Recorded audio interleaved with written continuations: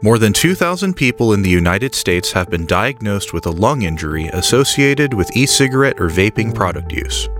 Over half of the people diagnosed are under age 25. And sadly, people are dying.